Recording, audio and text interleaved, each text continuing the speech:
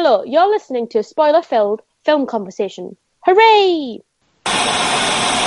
Rashomon, gotta catch 'em all. Oh, God. I wanna be the very best at telling the same story.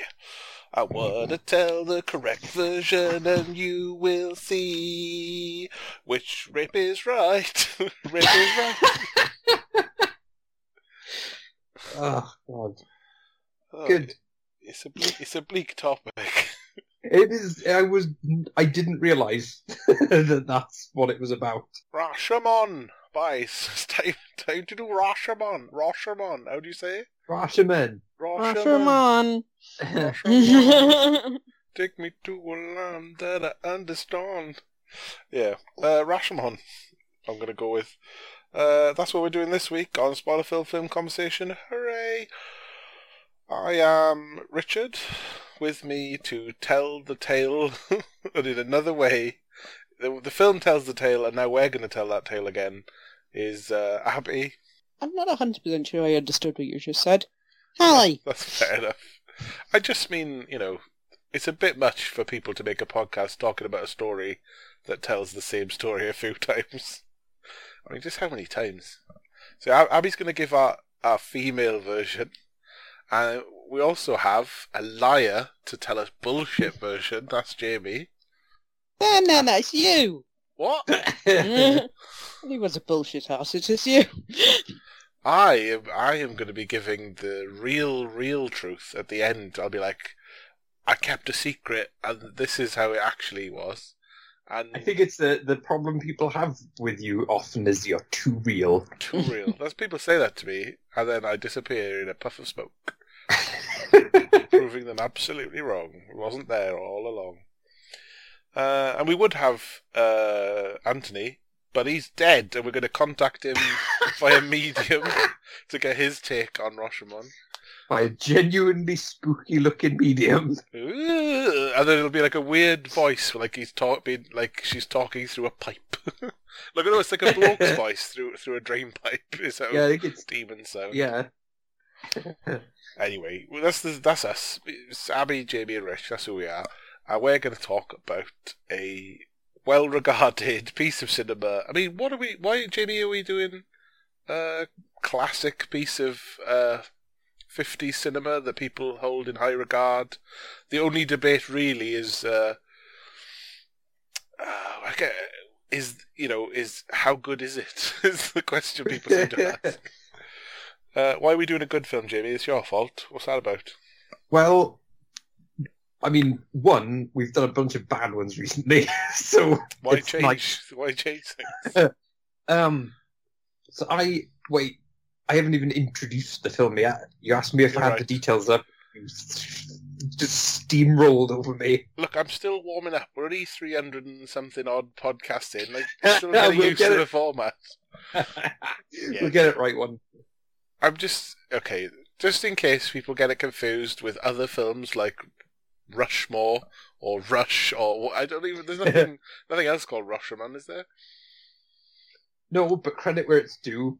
Rashomon is from 1950, directed by Akira Kurosawa, written by apologies in advance, Ryunosuke Akutagawa, Akira Kurosawa, and Shinobu Hashimoto.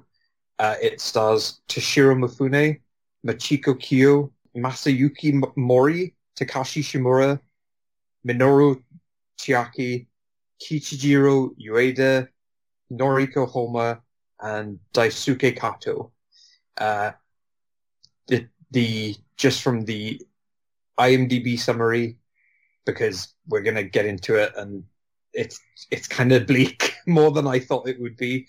The rape of a bride and the murder of her samurai husband are recalled from the perspectives of a bandit, the bride, the samurai's ghost, and a woodcutter. It's like a pub joke, isn't it? One of those. So a bride, a woodcutter, a ghost walk into a pub, and let me been a tell rape. you. The barman says, "Why the long face?" So I picked this because A lot of the time I use this podcast as an excuse to just watch films that I've never seen but have been either very influential or referenced a lot in other things that I've either, movies, TV episodes, games, music, whatever. This is one of those. So is there a Simpsons episode about this, or is there an Exorcist connection? What are we saying? Surprisingly, no. Is it one of the mysteries? Managed to fit in a 1950 Japanese film to The Exorcist. There's a bunch of different TV shows that have at least one episode where a thing has happened and you hear the story from multiple perspectives. Yeah, I think what's it called? Like the Rashomon, not syndrome. Effect, right? So the Rashomon effect is the telling of a story from multiple perspectives. And the example that comes to mind for me specifically is an episode of the X-Files where it's been ages since I did my big X-Files watch through, but it's the one with Luke Wilson in it he's like a small town sheriff, and it's about vampires or something. But they go over what happened from three different characters' perspectives, and one of them is Scully's, and one of them is Mulder. And in their different versions, she fancies the sheriff. So in her version, Luke Wilson is this dashing, handsome, small town sheriff, and then in Mulder's version, because Mulder's jealous that he thinks that she fancies the sheriff, he's like a buck-toothed hillbilly hick moron. I think I remember that one. Yeah, I feel like there's another one that does a similar thing. I don't know if it's maybe Jose Chunks from Outer Space, but anyway, it's just really influential. Also, like a lot of films pick these days, it'll depend on a particular video game I happen to be playing. And like with the Hidden Fortress, I was playing Ghost of Tsushima at the time and was like, oh, samurai films. And this time I've been playing Sekiro, Shadows Die Twice, and I went, oh, samurai films. So I went back to the well, and I picked this one because it's an hour and 27 minutes, which is always something I look for in a film these days. It's got a fairly short run time, but also I said this before, I like slightly odd formats for storytelling. I like bottle episodes in TV shows where it's 2 or 3 of the main characters in a single location in real time for an episode or whatever. This is kind of one of those things. It's not that exact format, but I like that it's all focused on this one thing and it's doing it differently. It's all in a very small location. It seemed like of the ones I was looking at, this one is my kind of thing, and it turns out it was, although I did not realize quite how dark it was. It's quite a melodramatic film as well, so it feels like some kind of Japanese Shakespearean tale. So it's kind of it makes what's a dark topic have some levity and over the top drama. I was thinking as I was watching it, because I know Kurosawa did go on to make, is it Throne of Blood, which is his version. He was a big Shakespeare fan. You can see even the stuff that is only influenced by the Bard. You can see there's an influence there anyway from old Shakespeare. Yeah, this definitely has that kind of feel to it. I don't know, I think there's different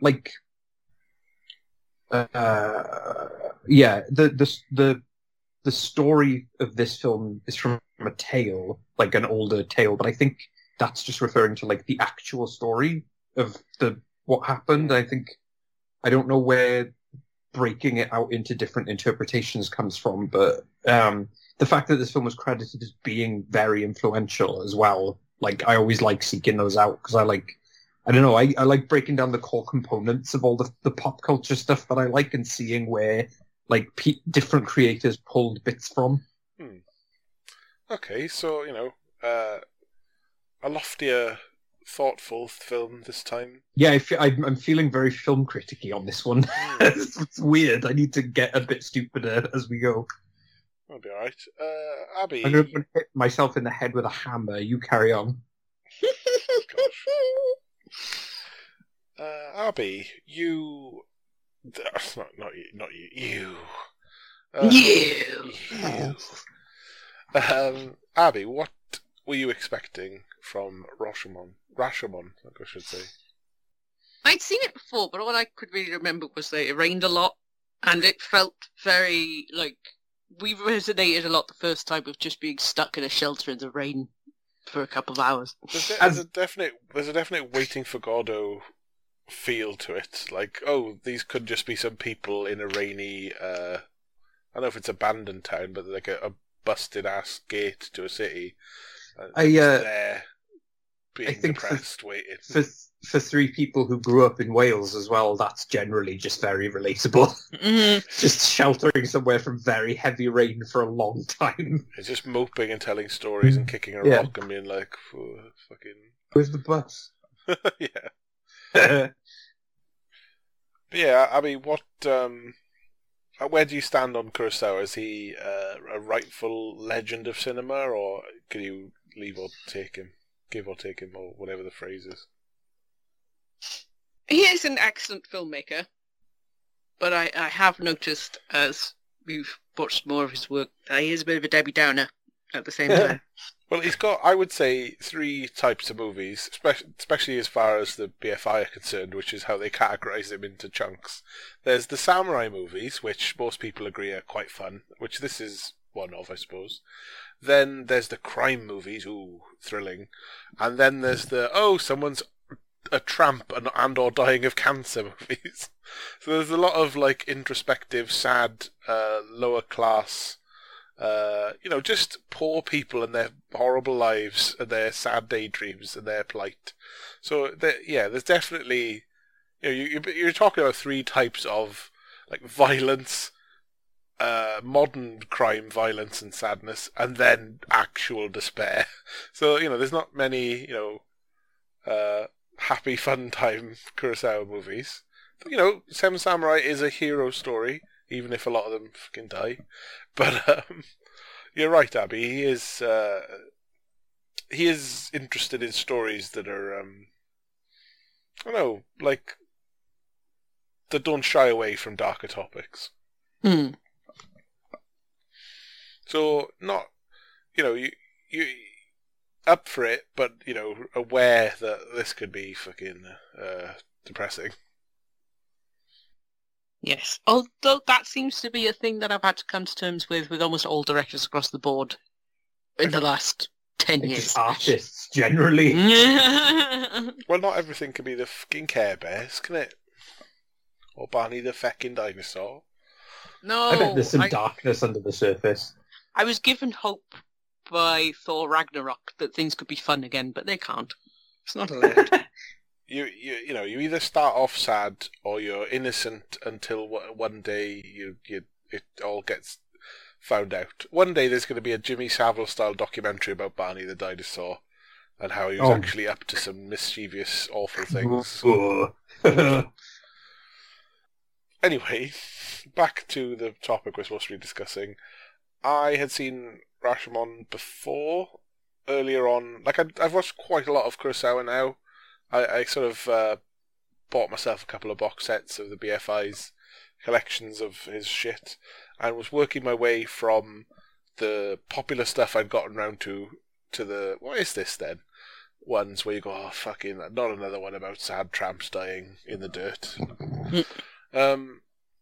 So yeah, I'm fairly aware of the Kurosawa spectrum, and if he isn't making a film you absolutely love, they're still usually pretty great.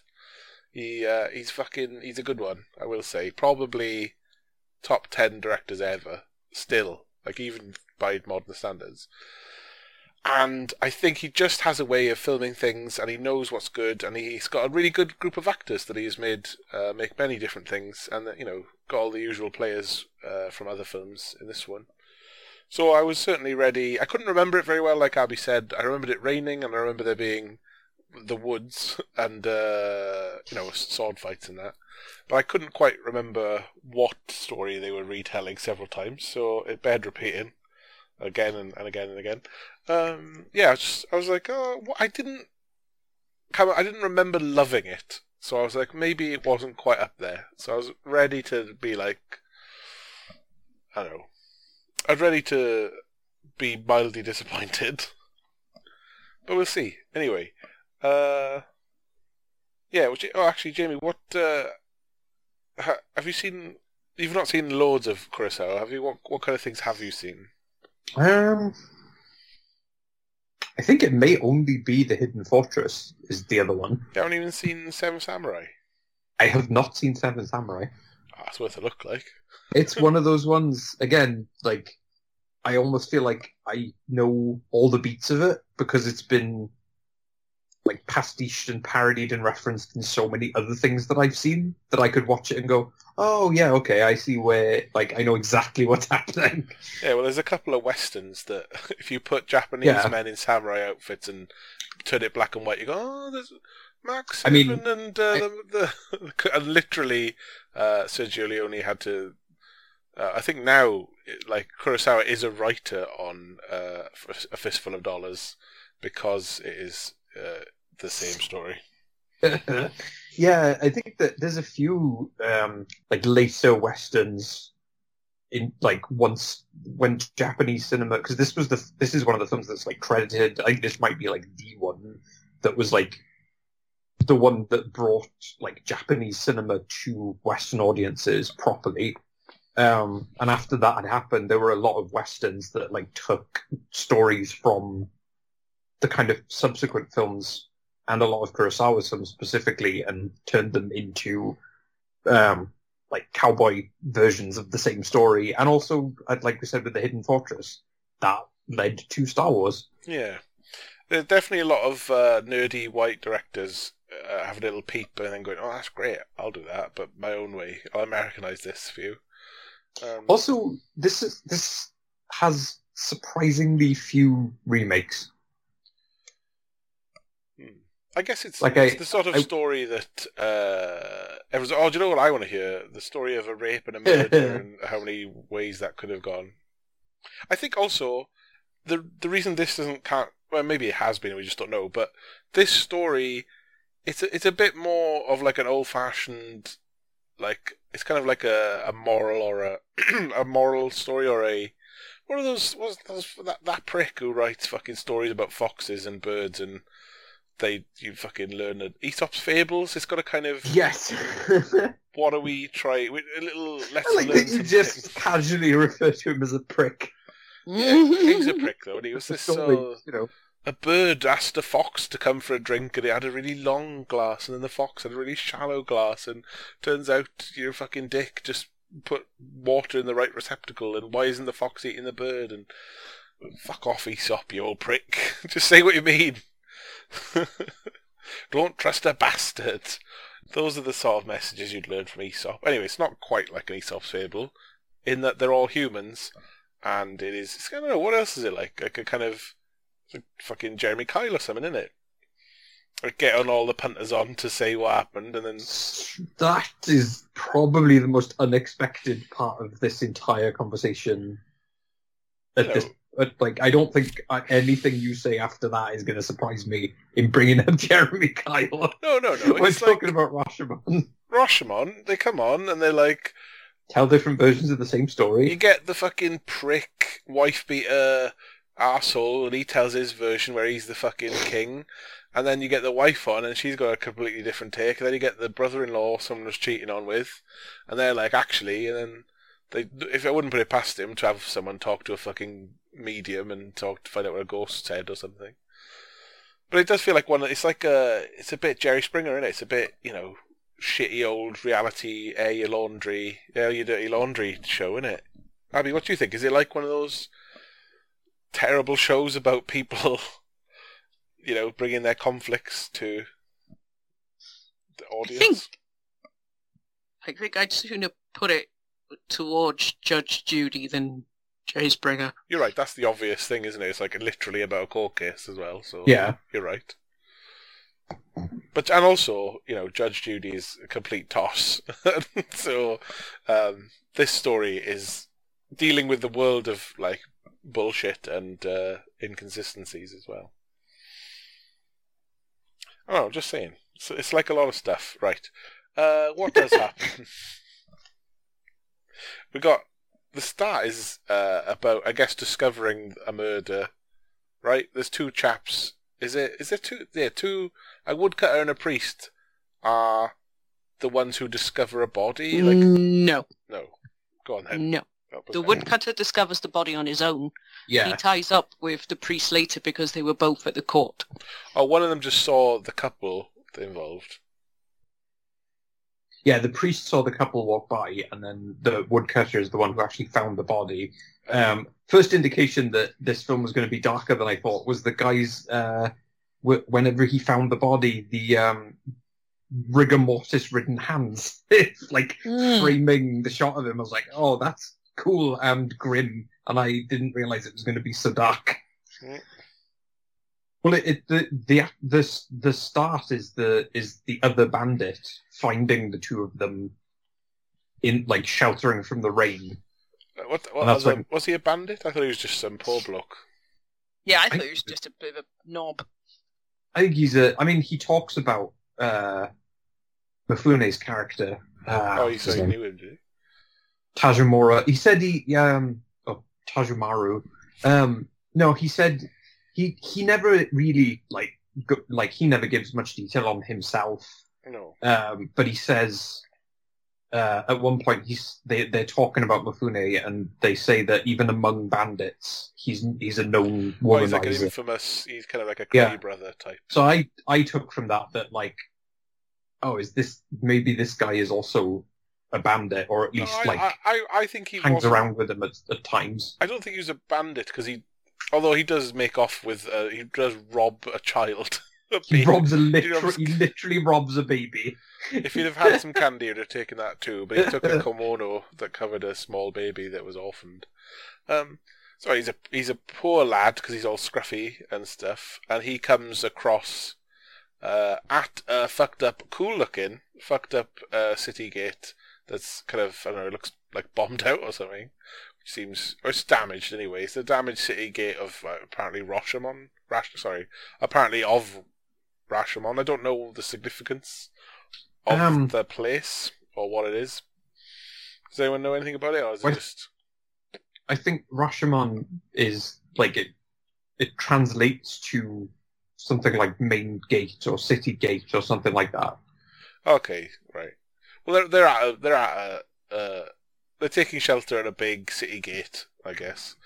And there's a mopey-looking priest and introspective, sad-looking fucking woodcutter, right? Or lumberjack or something. Yeah, woodcutter, I think he's...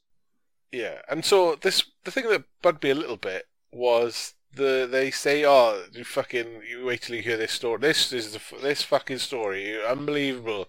Fucking hell. What a story. And you're like, I don't know, film, if you should start off by saying how fucking good you're going to be. So sets the expectations way fucking high. And you're like, you're going to believe this, right? A fucking bandit raped a woman and killed a guy, and different people said different things. And you're like, oh yeah. Oh, that's it. I'll be nicking this baby's clothes and fucking it off. I mean, I'd kind of with the poor guy. Here, I'm like, I don't know how good the story was, guys, but thanks for killing some time in the rain. I think the idea is it was awful for them, but for him, because he's a scummy, nobody's like, whatever, I've seen worse. So this is my character then. I don't have a version of the story to tell. I am the prick who's like, it's not that bad. Shut up. I've killed and raped worse in my time. Anyway, yeah, so it's the retelling of a court case, I guess, about a bandit who rapes and kills a guy, or does he? No, he rapes the wife, not the guy. He rapes a woman and kills the husband, or does he? Yeah. There we go. And the interesting thing, I think, is he admits to it. So, like, it isn't one of those, it's not a man trying to get off, it's a guy, well, you know, he got off already, but he's not wanting to lie about murdering anyone or raping anyone, he just wants to come off well in the story, I guess, and is kind of a maniacal psychopath.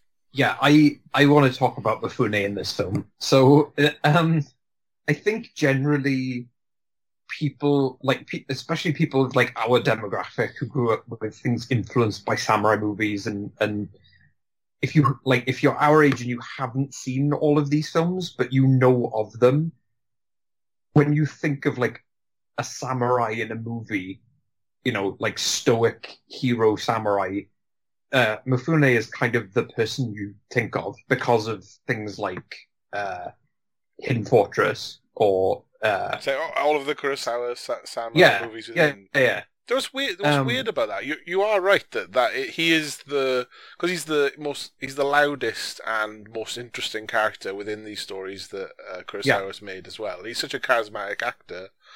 The thing is, though, these are quite these are the way he plays samurais is nothing like how samurais were made. They were very honourable. I mean, you know, there's obviously lots of different samurais through hundreds of years, but samurais weren't like this. He plays them like this rogue.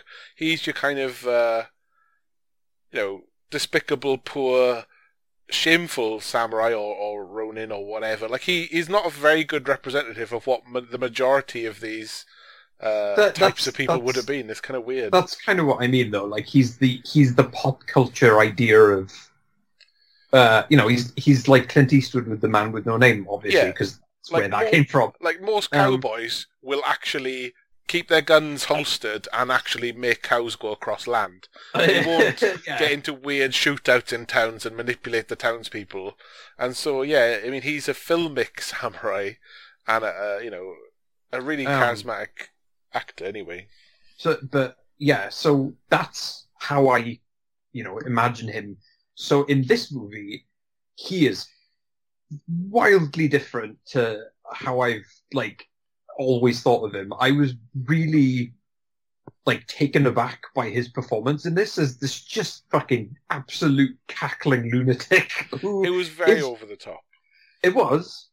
But it was fun to watch. But I also like the fact that he's just irredeemable. Like he's not, there's no real turn or anything for his character. He's just a fucking awful piece of shit who, it's the way he tells the story of that he raped her and then that she begged him to fight her husband because she couldn't she's not, as a woman she can't make the decision for herself. They have to fight it out, and they have this proper sword fight, and then he bests him and wins, and he's like, but he impressed me because we crossed swords 23 times and no one's ever crossed swords with me more than 20, and all this just his fucking laugh and kicking his legs and making his weird hissing noise at the guy who's caught him. He's so funny at times, and then at other times actually a bit frightening. He also, I liked his in that first sequence with the sword fighting, how messy and animalistic he was in the way he fought versus the samurai who was trying to be measured, fighting properly with a sword. And Mifune's jumping around and then will pretend that he's lost interest and then turn around and scream to try and catch the guy off guard. It's all really just kind of fascinating to watch because of how unpredictable it was. Yeah. Abby, how do you find Mifune as an actor? Obviously, Kurosawa was a big fan of him till they fell out. Is he someone you find compelling on screen, or was this a weird role for him in this case, or was it, what was your take on him? Fucking hell, that was a lot of questions in one there. Well, where was he born?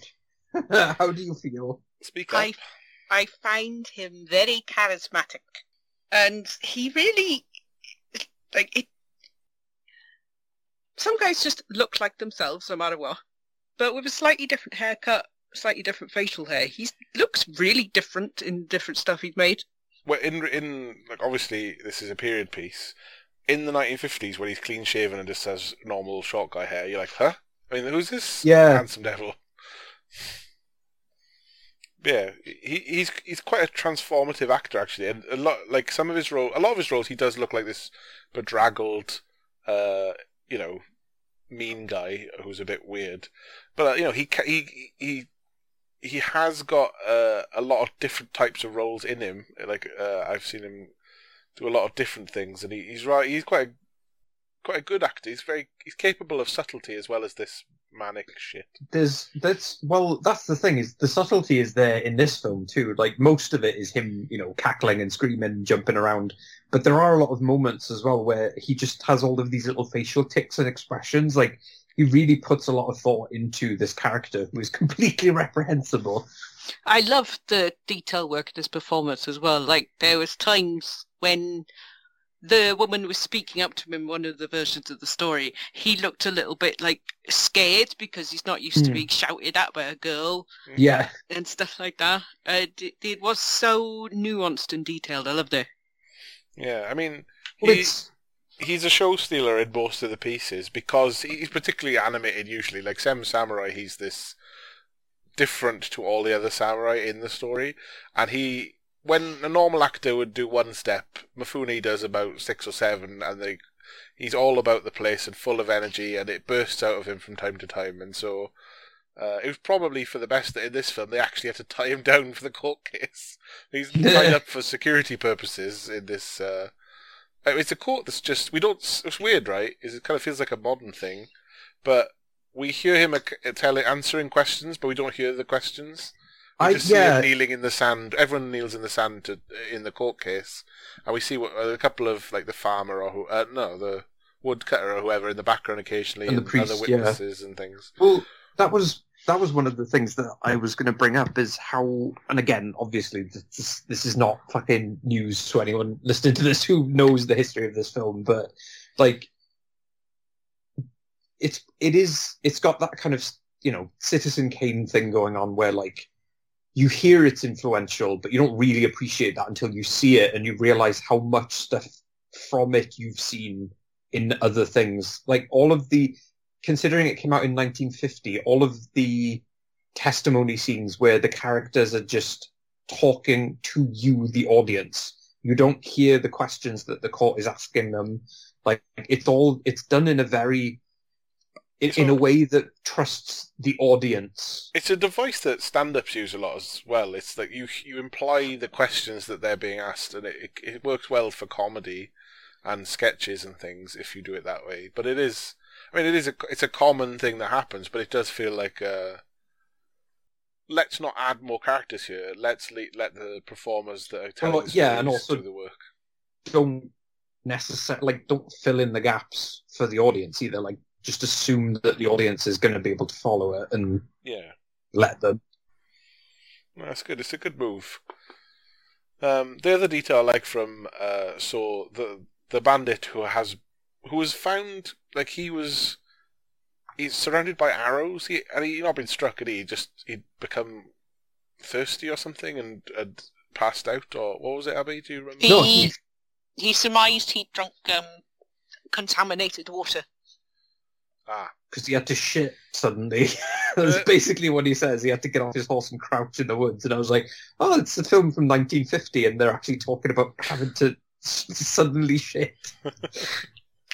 So that's what you meant by it goes really down. Ahead of its time. Yeah. It goes to all kinds of places like diarrhea and passing out from the shit.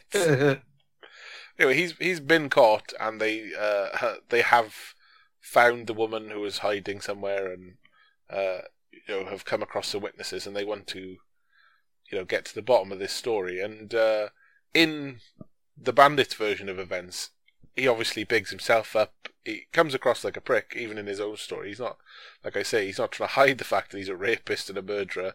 And he articulates that he's fucking, I knew I had to fucking have her. It's like, all right, mate.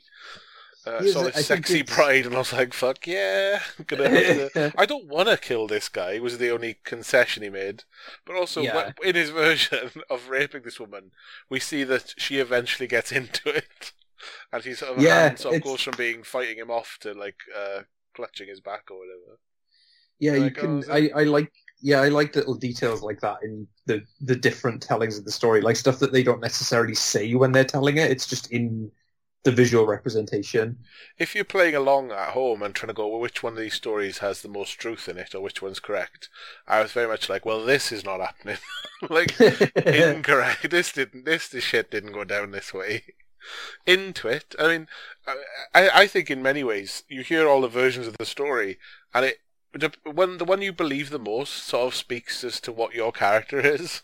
So I was having the last story, which we'll get to, but like I think it was mainly because it was the most pessimistic and it took any allure of the versions, or it took all of the people who told the story who were involved with it. They were biased and were telling the story their way. Also, and then the last story was just like, actually, it was a bit crapper than everyone said. Yeah, and everyone involved in that last version is bad. Like, even the woman is doing something bad, and also what makes me believe that is the true version is how shit the sword fight is. As the most, I think I said, the most realistic sword fight I maybe have ever seen in a film. It was. The last version is great because it's the flailing and not wanting to fight. It's very when people fight in reality, when you actually see people fight in real life, they don't know how much they should try or what technique to use. It's never like cool in any way. It's never some Bruce Lee fight. It's always flailing, a lot more flailing and screaming and not knowing not looking like you know what you're doing, and then sort of you fail at someone and someone might get the upper hand. So, but I think if we select that as, that was the story to go with, that sort of suggests your outlook on life, that things are generally more disappointing and lame. But then if you pick this version, maybe you're like maybe you're like a feminist. You're like, yeah, fucking men, they are like that, aren't they? Or maybe you're an incel and you think women get into rape. But the Bandits version is very much like, yeah, men are pricks. And the poor bloody woman, fucking hell. Like, so, I think you could pick any version, and it says a little bit about what you think is more likely to be true. I don't know if I think that could be a part of the point of the film, is to, a psychological test as to where your sympathies lie, or your truthometer points. I would have been really interested, and I wonder if there is somewhere, I didn't think to search for it before doing this, but I'd be really interested to know what Western audiences' response, not critics, because they loved it, because, of course they did, but just general audiences, what the response was. Oh, I needed more explosions and more rape, that's what I think. I mean, first of all, they would have said subtitles. I'm not fucking reading a film. Dub that shit, colour it in. Colour it in and dub it. Get the less silly hats. There's a very silly hat on the Bandit, and a very silly hat on the woodcutter as well, a little tiny bobbly hat. Yeah. I like the way our reaction is opposite. We're just like, more silly hats. Bring them to me. Sillier hats, please. The baby was in a hat as well. Okay, I felt bad for the baby. One, because it had been abandoned, and two, because of the fucking haircut the parents had given it. They made it look like a little pineapple. It was the hairiest baby I'd seen. Yeah, I noticed. It was weird that it had such long hair on the top of its head, but also around. Did they shave around it? How did they do that? There's a lot of silly haircuts back in old feudal Japan. To be fair, most olden times places have one form of silly haircut or another. I mean, you only have to go back as far as the 90s to have an abundance of silly haircuts. So all of time has silly haircuts, I think. Anyway, Abby, what happens in the second version of the story? Who tells that, and what's the tone it takes? Let me think. Yeah, because they talked to the woodcutter. They talked to the priest, but he says he only saw him on the road. Then they talk to the fighter. Then they talk to the woman herself. I think the woman's next, yeah. Yeah, she's the second version. And how would you say that one differs in tone? Also, cool eyebrows, side note. She repaints them on a treat. Not as cool as the medium's eyebrows, which are drawn up her head and at jaunty angles. fair play to the woman playing this role to be able to emote through those eyebrows. Yeah. So they really hobbled her with that makeup choice. It was the same in Throne of Blood. She's the version of Lady Macbeth, I think. And she has levitating caterpillar eyebrows, such as the style of the town. And it's very like, I mean, I implicitly don't trust you because your eyebrows are too high, but can't get past it. Anyway, sorry, Abby. She told the story from the perspective of... Do you remember? I don't have notes, I remember now, so sorry. Put you on the spot. Yeah, you should be able to remember a little bit. I don't remember how hers differed that much. I'm pretty sure there was some kind of... Visual conceit I liked, though. I think it was her one where there was like a close-up or like a light and shadow thing. Well, I guess because it's from a different person's perspective, there's more close-ups on her more so. Well, I think the big difference in her version is she's the one who killed the samurai.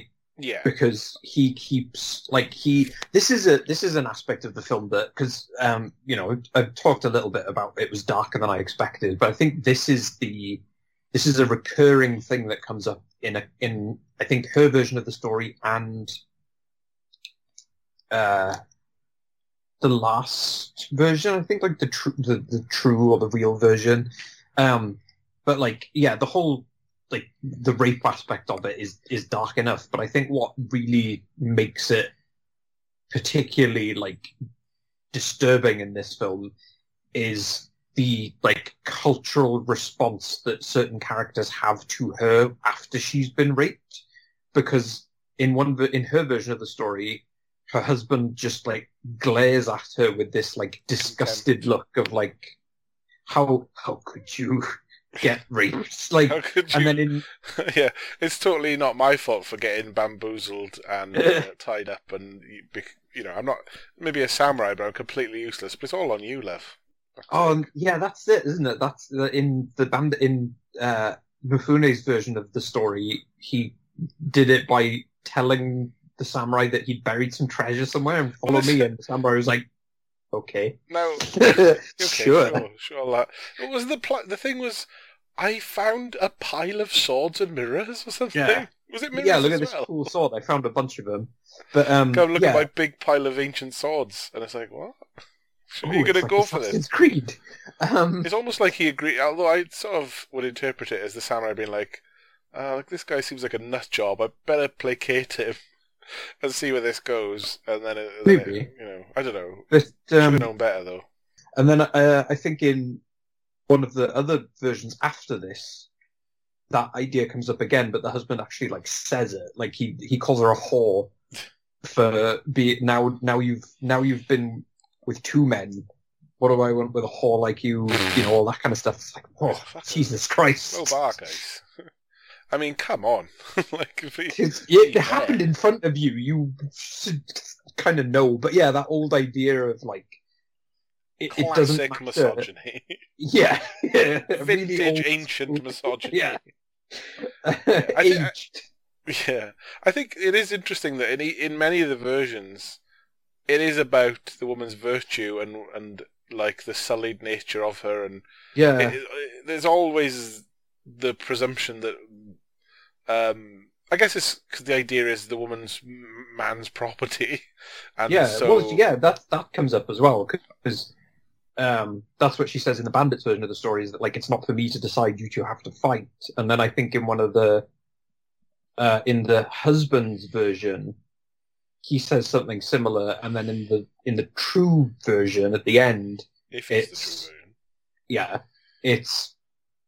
her she's basically sick of her husband. There's some history there that we don't get, but she's had enough of him. And when the bandit came along, she was like, well, this is a bit of excitement. Maybe he will take me and it'll be all interesting and I can finally get away from my husband. But then he ends up after he's done the deed, he's in love with her and is pleading with her to go, and she's like, oh god, he's a fucking simp as well. Yeah, I think there's a common thread through these ancient stories of yeah, men are dickheads and treat women like property, and women as very much second-class citizens.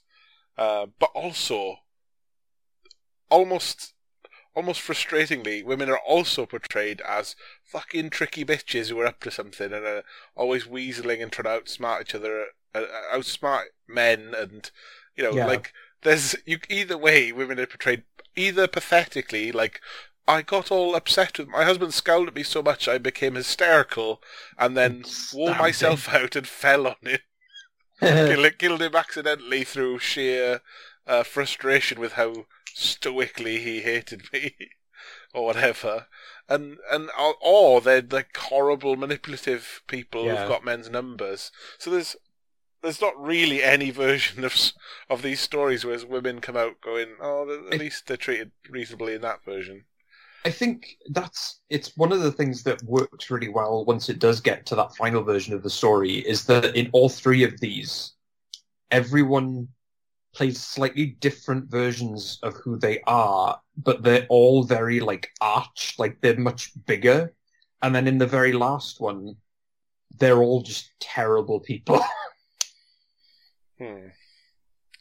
So we had the bandit who's fucking horrible, but, honourable and tough, and gave the murder victim some credit. And in his version, yes.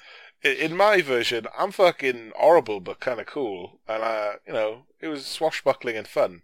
In the woman's version, I think we're saying it was, she was hysterical and hurt by her husband's response to what happened. Her, and it was all a big, horrible thing, and I passed out, and I'm also useless because I accidentally kill people.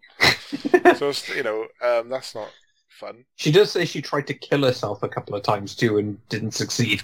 Could accidentally killed her husband, but couldn't successfully kill herself, and then ran away. It's awful.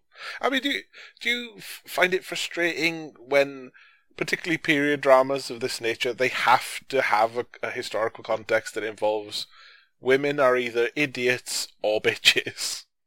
Well, in this particular case, it's a little bit more complicated again, because it's not only the 1950s, it's also in Japan, which has it's in Japan in the past. It's not, it's not... Yeah, it's in the 50s and it's set in the past in Japan. It's 50s men telling a story about men of the past. Sorry, Abby, go on. Not to mansplain history to you. So in that way, it's sort of like, I just accept whatever they put when it's like, okay, this is another country's period drama made in the 50s. Just going to take this on face value for what it is. Yeah, it can be frustrating. It's not so much that, I don't want no women to be portrayed like that. I just want there to be, a spectrum of women, a palette of women. Some doing different kinds. Some could be feckless idiots. Some can be brain scientists.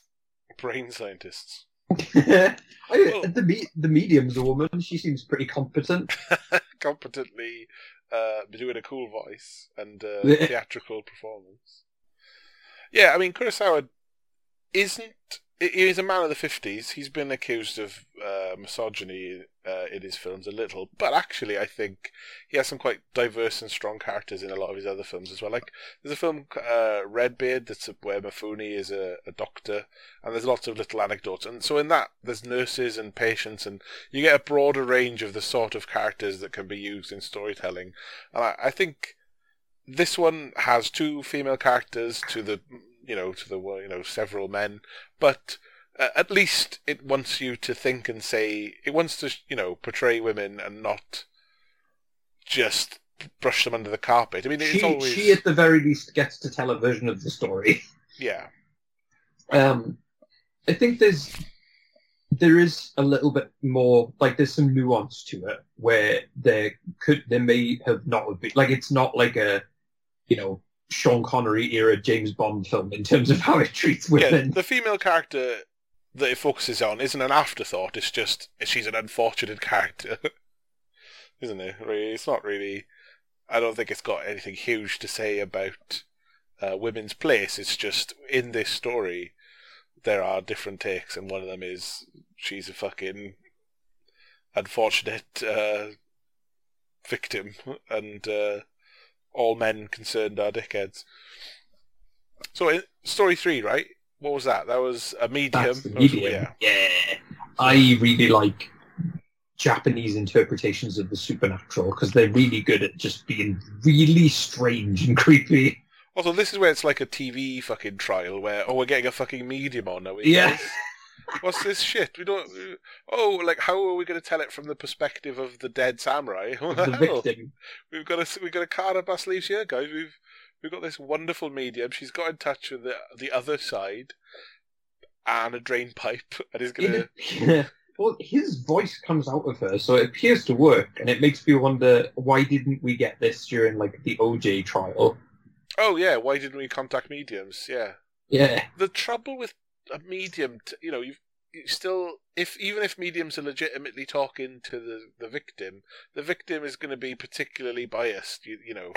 Because they were killed. What we want to do is get the medium to talk to some ghosts that were witnessing the rape and the murder. Just some neutral parties, like maybe... Presumably they're everywhere. Yeah, like a small child who died in the woods of pneumonia. They are then trapped in the woods forever, haunting it, and they witness this awful crime. Or maybe not even a child, just a different woodcutter and a tree fall on him. His ghost is there, and he witnessed it. I mean, what else could you do? You could potentially, kill someone else to find out. Because apparently, this is something we learnt. Ghosts can't lie, is what we established. Yeah. So this is fact. This story is the correct one because ghosts can't lie. And if ghosts can't lie, we could murder people, like murder Mifune's character, and then he'll be able to tell the version. And as long as he isn't innocent, which he hasn't said he's innocent. So yeah, they're going to kill him anyway. They should kill him, and then he will be forced to tell you the truth because ghosts can't lie, and you can just ask him what happened for real. So I don't know. It's a very tricky wicket, the old asking a medium and a ghost what happened, but we do get the version of the dead man. Yeah, this one is that he was so distraught that he committed suicide, which is why he's in hell, presumably. How did it go down in terms of him dealing with the bandit? Because in most of the versions, the bandit has to set free the guy to have either an honourable sword fight or a pathetic sword fight or whatever. So, did it differ much? Did he get free? I can't remember now. I think, in his version, she tells the bandit, "You have to kill my husband now." Yeah, she's a bit more of a cunt in his version. And then she ends up running off. And the bandit frees him and is like, "Oh, that was rough, wasn't it? Sorry." And then he's left to just sort of deal with it. And then he just breaks down and kills himself. Yeah. It's so weirdly, his version of it is him coming off as like the saddest. But I guess that's what you like. The reason that may not be true is that he may have just been overcome with self-pity. If the medium is even channeling the ghost, like there's no real, it doesn't go one way or another in terms of like whether that's actually happening or whether the medium's just putting on a show. I mean, there's a few levels, isn't there? On the one, why are we asking a medium in a court case? 2, if she is contacting the ghost, she not. What are you talking about? That's not a thing. And 2, maybe she is because, or 3, maybe she is because she's doing the voice thing. So if as we see it, it's weird. It's not like someone just like an actual medium in like British TV shows. They just some woman or bloke does a really northern voice and just does the voice of a dead person. Oh, all right, pet. Oh, are you? Don't forget. Mary loves Dick. Mary loves Dick. Oh dear, but it is just completely. That was a very specific Most Haunted reference. Oh, that's all right, but it is basically. Oh, don't forget my shepherd's pie on my grave. You know how much I loved it. It's like You're it's right. Just, they are always northern. It's just someone who has a normal or a more subtle accent doing a more pronounced accent, pretending to be a dead loved one. But so in this version, at least she does have a weird, non-believable voice. Though, therefore, it's real by sheer unbelievable. No one could do this. It's either a magic trick or, I mean, I don't know. When she tells the version, the only person who can collaborate that it is how the husband would have been is the wife, and she's just told a different version. So yeah, no, that's the thing. Like, none of it is clear, and it's not corroborated. Really yeah, but it's not. So it's her story's poppycock because it's a medium. That's bollocks. We could just throw that out. The samurai's version, no. The woman's version, plausible but too pathetic, like, to be real. Like, she's so I think a lot hysterical. Of it is the three main versions we get before we get the final version is they're too morally simple versus the last one, which is kind of complicated and you don't really know how to feel about it, which to me makes it the real one, because it's like, well, that's kind of how things are. Like, it's much more complicated than bad man did bad things, the thing happened, Yeah, no one's the victim or the hero in the piece. They're all sort of tarred with the same awful situation. Abby, do you agree that the last version is the more plausible one of the accounts? We should clarify as well, that's the woodsman's version. Yeah. Well, he kind of lied to the court in the sense that... He kept the story to himself, sorry. Yeah. Yeah, he saw more than he said he saw, but he hadn't done anything.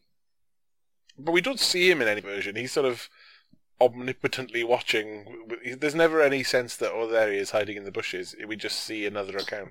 I think we do get a couple of shots that seem to suggest we're seeing it from his perspective in that last story. There's also some handheld camera stuff, which is really interesting for a film from fucking 1950. Yeah, so he's wanking in the bushes. Go on, Abby. Well, as Jamie mentioned earlier, the last version includes a really realistic shit fight.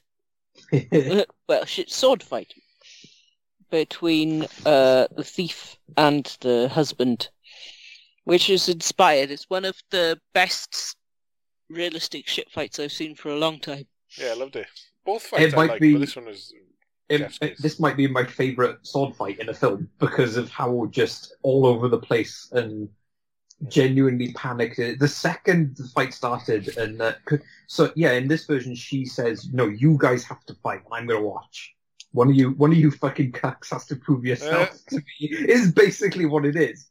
And then as soon as Mifune raised his sword, and you could see it was like really like his hand was shaking. And then the samurais was too. I was like, okay, yeah, this is what actually happened then.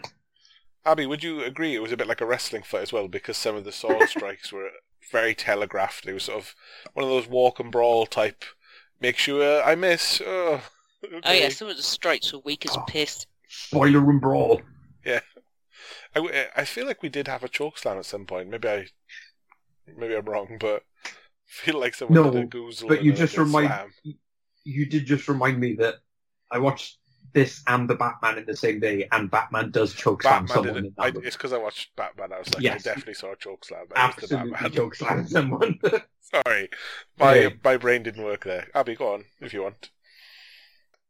Yeah, some of the things were telegraphed, but when we say shit fight, we are more referring to the ineptitude that two normal people would have fighting each other. It was under-choreographed in a really well-done way.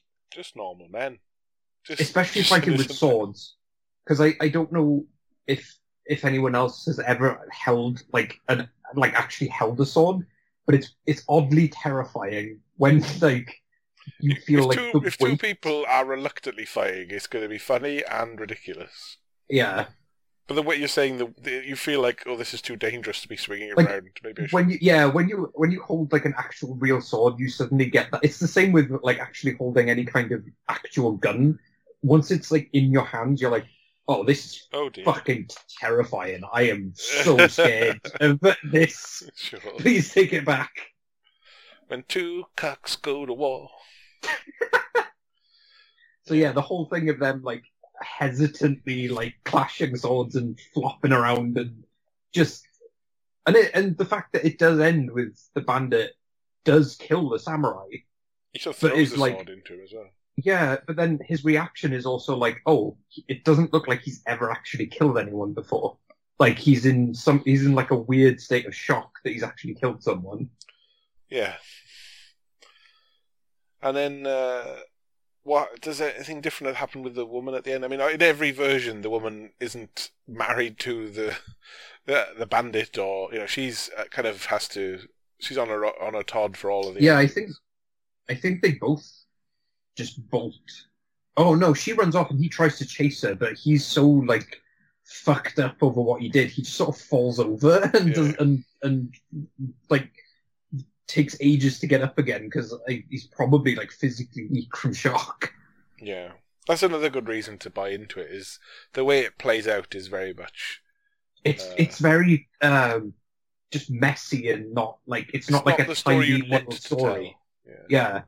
And I guess the other reason is, I suppose, that the woodcutter doesn't have any motivation to paint them in any particular light. He doesn't. I mean, he obviously would probably sympathise with the victims, but he is only really telling the story out of a kind of. I mean, it's a kind of convenience, because he's at the start of the film.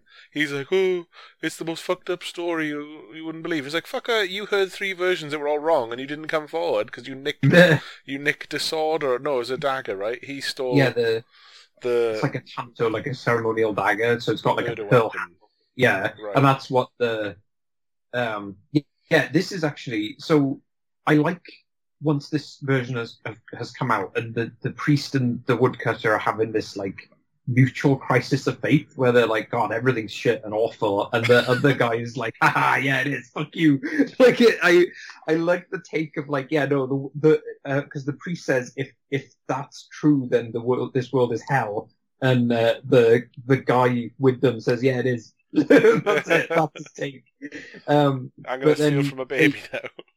Yeah, they hear a baby crying, so the baby's been abandoned in this little building this whole time, and it's woken up, and he gets there first, and they find him just stealing a kimono that had been wrapped in.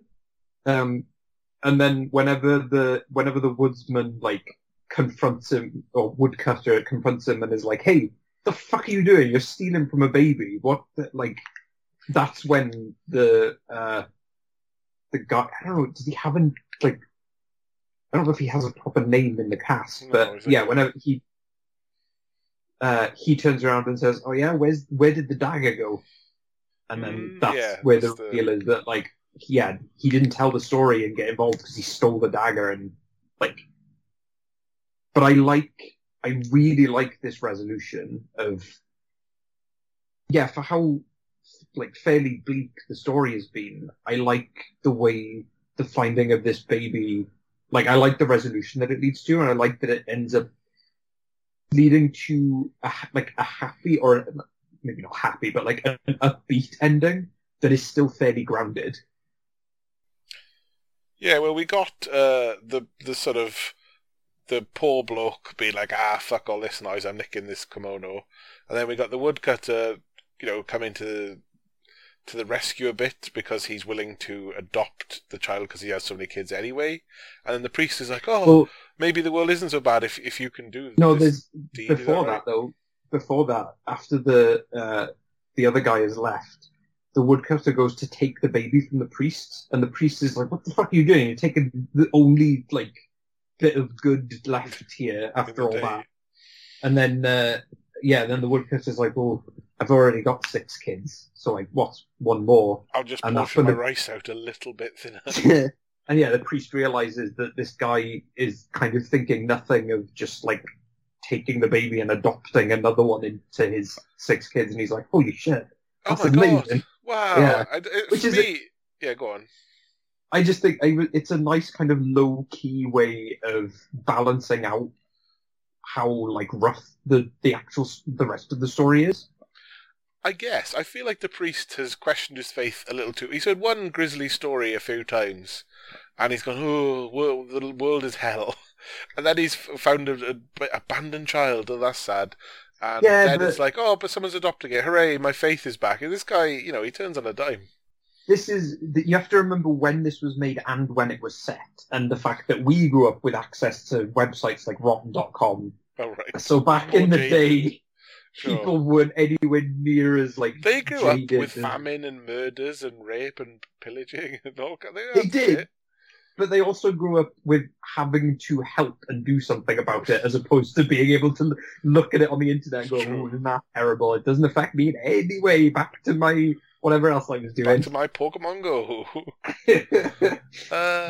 I do have a few issues with this end to the story. I mean, we've had a little bit of a Waiting for Godot Beckett type vibe where these people are talking away the waiting process, and then eventually a child turns up rather than nobody. And I think having a baby there and wanting to do this thing of there's some good in the world, that's fine. But then there's the question of, well, who the fuck has abandoned a baby? We've just told 4 fucking versions of a rape and a murder, and somewhere, at least a mother or a father or both have abandoned a child. We're not going to get any of those versions. Somewhere else there's another film telling 4 different versions of how a baby got ditched. They reference that too, though, because the maybe bandit guy who's there stealing the kimono is like, yeah, 2 people fucking had their fun, had a baby, didn't want it, so they just left it here. The woodcutter's like, no, they left it with a kimono and a charm. They obviously agonized over this decision.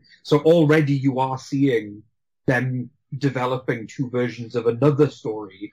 Oh, so, yeah. So you could tell it, really, couldn't you? It's kind of spinning it out into, what they've done with this one experience is something you could do with a million other things as well. Well, I think it was Kurosawa, again, trendsetter, setting up a sequel in his film, wasn't he? We never saw Rashomon 2. The other reason people went to the city gate was to ditch a baby, and here's what I don't know about you, but did you watch all the credits to see if there was a stinger? Oh, like when Nick Fury recruits the baby. I was going to make the same fucking joke. Abby, what do you make of this? I know you're not a massive fan of babies turning up in films to make them entertaining. I don't want to call you a baby hater, but children in films, you're like, oh god, did this baby revelation came out of nowhere for you, or did it feel like a fitting way to take the tone up a notch? Well, it's more. Was it Machina something? Sorry. Oh, Deus Ex Machina. It's not quite the same thing, but it's Deus Ex Baby. But it's entirely to make a point, that baby. Yeah. Whilst at the same time being completely irrelevant. It's very strange. Yeah, that's what I was thinking. What has this got to do? This has nothing to do with it. If the woman had got pregnant from the rape and it was her, if he was tied in some way, but it was just like the baby slept through this, and then it's a really easy way to slot something in that at least brightens it a little bit at the end. Literally too, because Kurosawa really does like using weather to partially tell the story. He does. It's been chucking it down, and now the sun is there, and an orphan child has a thieving woodcutter dad, and several brothers and sisters, presumably. But yeah, but you like I think it's a bit out of nowhere. But is it a deal breaker though? Did you feel maybe your overall thoughts? Did you feel like this was a good film, or were there problems beyond? Just the baby's there for no reason. I think it's a think piece, and the rewatchability isn't great because once you've already thought on it once, you're not really going to want to thought on it again. Yeah, this is the second time for us. It's been a good while since we watched it, so we had sort of forgotten what the point of it was, but this time through, I think there's hardly the endless debate, is there? It's like, oh, there's those versions, and we kind of all picked the same one for most plausible. I think you can bat around some notions of,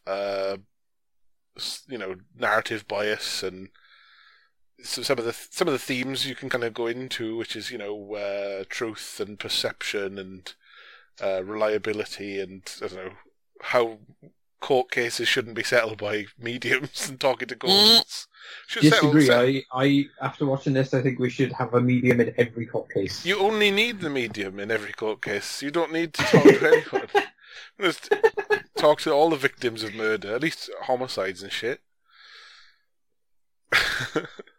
There'll be a lot of open and shut cases where people are like, yeah, the person you think shot me, they shot me.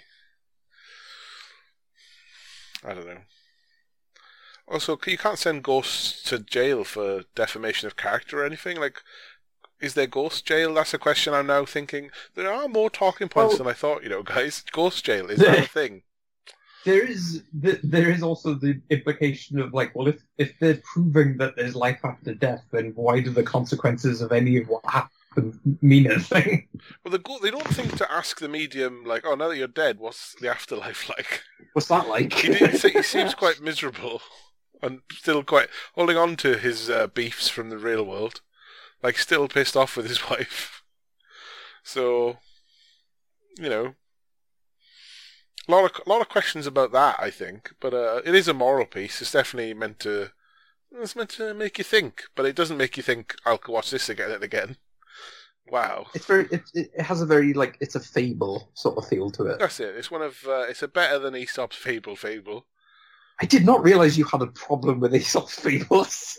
I think I do. I didn't realise either. I didn't come in with I didn't come in going, oh, it's a bit like an Aesop's fable, the story of this animal or that animal or the frog and the scorpion or whatever. I've straight away gone, he's a cunt, and let me fucking whinge vaguely about his stories. He had it fucking loaded up ready. I just think they're dumb stories about, usually to illustrate a point or something. Is the rabbit and the hare one of his, or is that just one of the fucking... I don't know. I never really thought about it that much. I always get them muddled together as well, because they're all kind of fucking a bit like, well, why would this be happening? It's basically, they're all there to say, don't be a dick, be nice. Don't be jerks, everyone, because it'll backfire. Is usually the fable.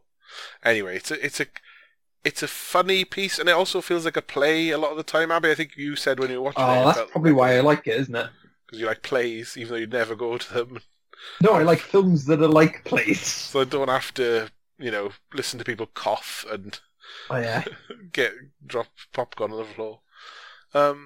Abby, I think you were saying it was a bit like a play, right? It felt very much shot and staged and acted like a play. Is that right? Is that a virtue in this case? Well, it's more just typical of the period, because the sort of language of film still wasn't really... They hadn't written the book on it, so to speak. Well, Kurosawa was hashing out for people of the future to copy him. Yeah, this is kind of one of the chapters of that book. Yeah. Oh, now we're speculating about the playtime now, is it? Or the we're speculating about a fictional book that we just invented. Yeah. And there's plenty of books on this film and Kurosawa anyway, and his movies. I'm sure we could have read one, and yet, have our own hot takes on the fly with poor memories. Yeah, I mean, it felt its age as well. It felt 50s. The music at times felt almost like kind of Arabian, like it had a kind of Indian or Arabian vibe to the score, which seemed odd. Like a lot of films of this era, I often find the music overwhelming. It comes in and it's so loud and dramatic, and I'm like, oh, for fucking hell! All right. Yeah, there's some like drums and stuff in there. It's almost like a soldier's march, but there's definitely a "We are telling an Arabian Nights" type tale, which is odd because it's a Japanese story. But it felt 50s. It felt old. Like some of Kurosawa's things have a kind of not agelessness, but even the ones that are period dramas that are like about a theme or like to mull over and moralize something, they feel like a timeless tale. Whereas this one, it felt jankier and older, and it is. I mean, it's an earlier piece by him, I guess. It's not quite as refined as he would go on to become. Yeah. Plus, you got the fact that the period cameras from the 50s and stuff, the technology isn't quite there. The sound quality is a bit weird on the mics. There is a roughness that puts it further back in time.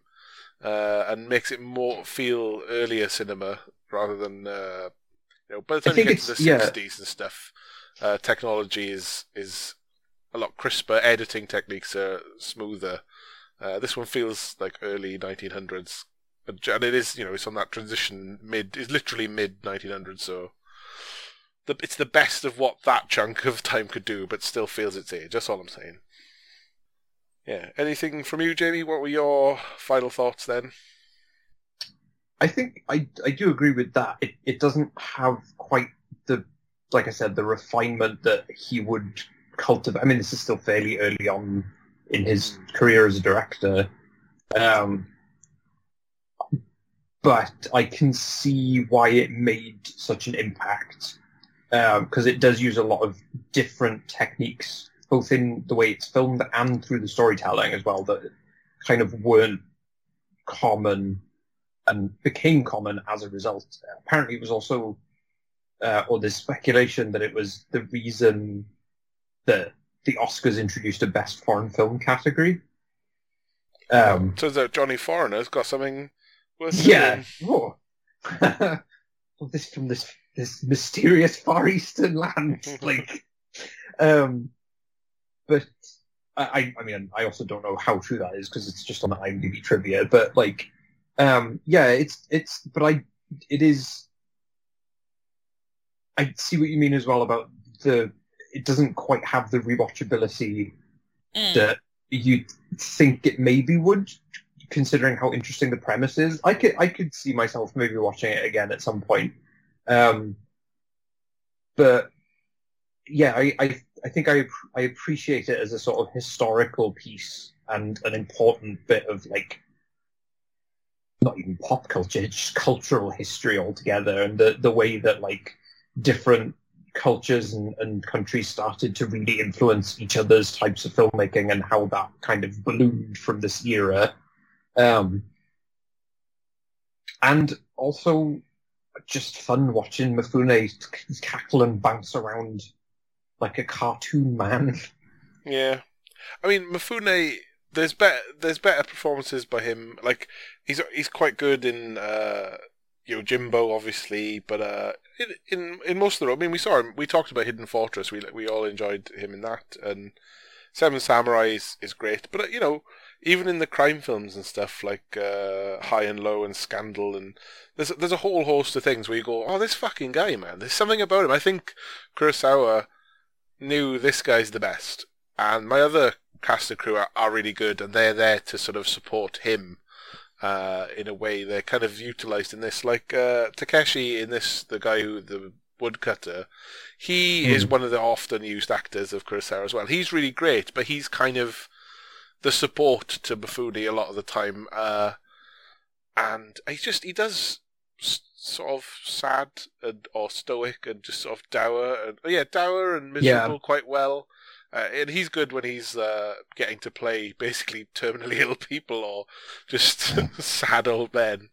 And I think just generally Mifune has this charisma that's unlike any other. It is equatable to Clint Eastwood in westerns and stuff. They are. Yeah, it's one of those instances where you come across an actor that you've heard a million people talk about, but have never actually seen them in anything, and then you do, and you're like, oh, okay, I see why everyone is fucking in love with this person. Yeah, it's a shame as well, because in a way that detracts from how good the rest of the cast are. Really good. It's some really great performances. People often talk about Kurosawa's movies, the visuals and how revolutionary they were, but the fucking actors, he gets the best out of them, or they were talented people. You never don't believe the characters, even when they're melodramatic. This film's quite over the top at times, but they're all so well formed and well thought out. Each character doesn't just say their lines, they are busy in the character's own life, so they don't just tell a story, they are fiddling with something, or they have their own life going on in the piece,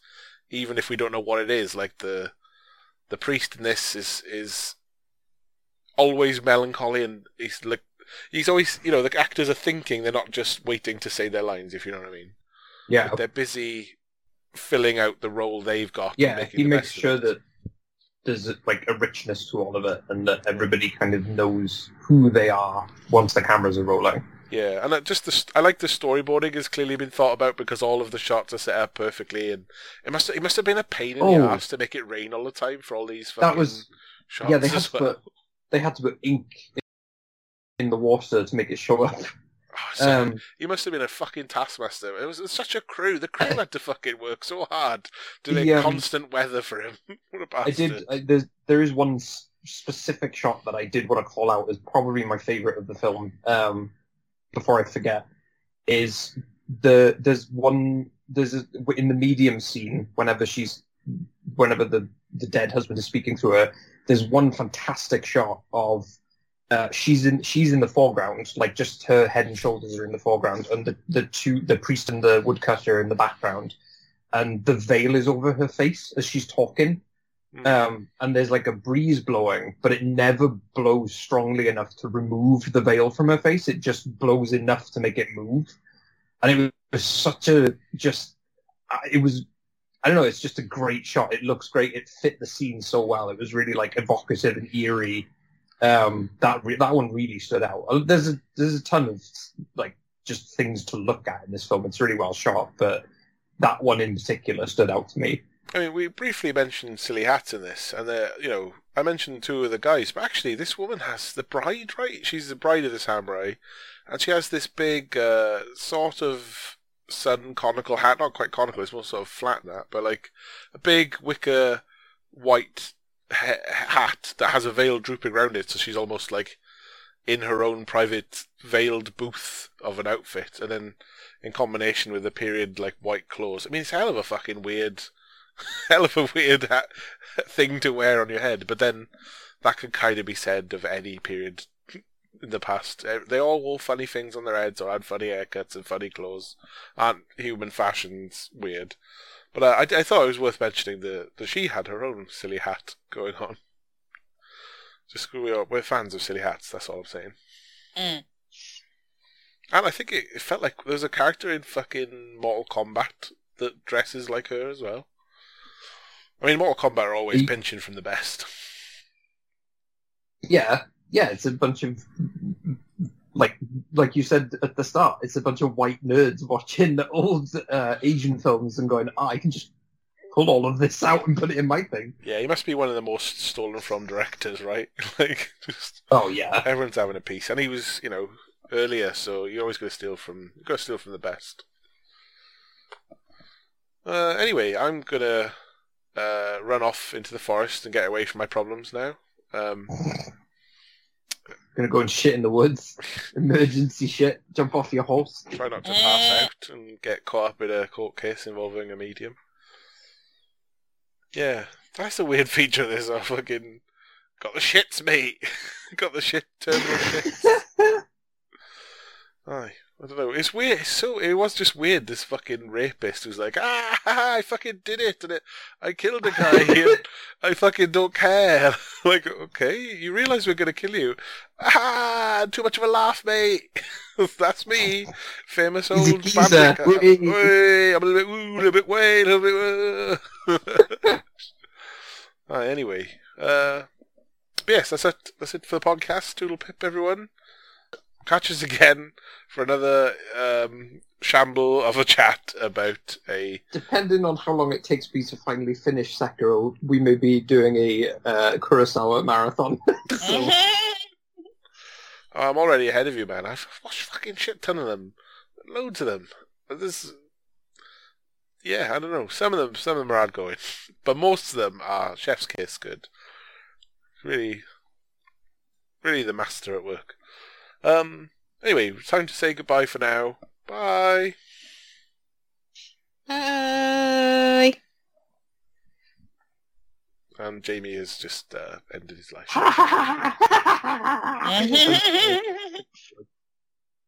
What's that last thing?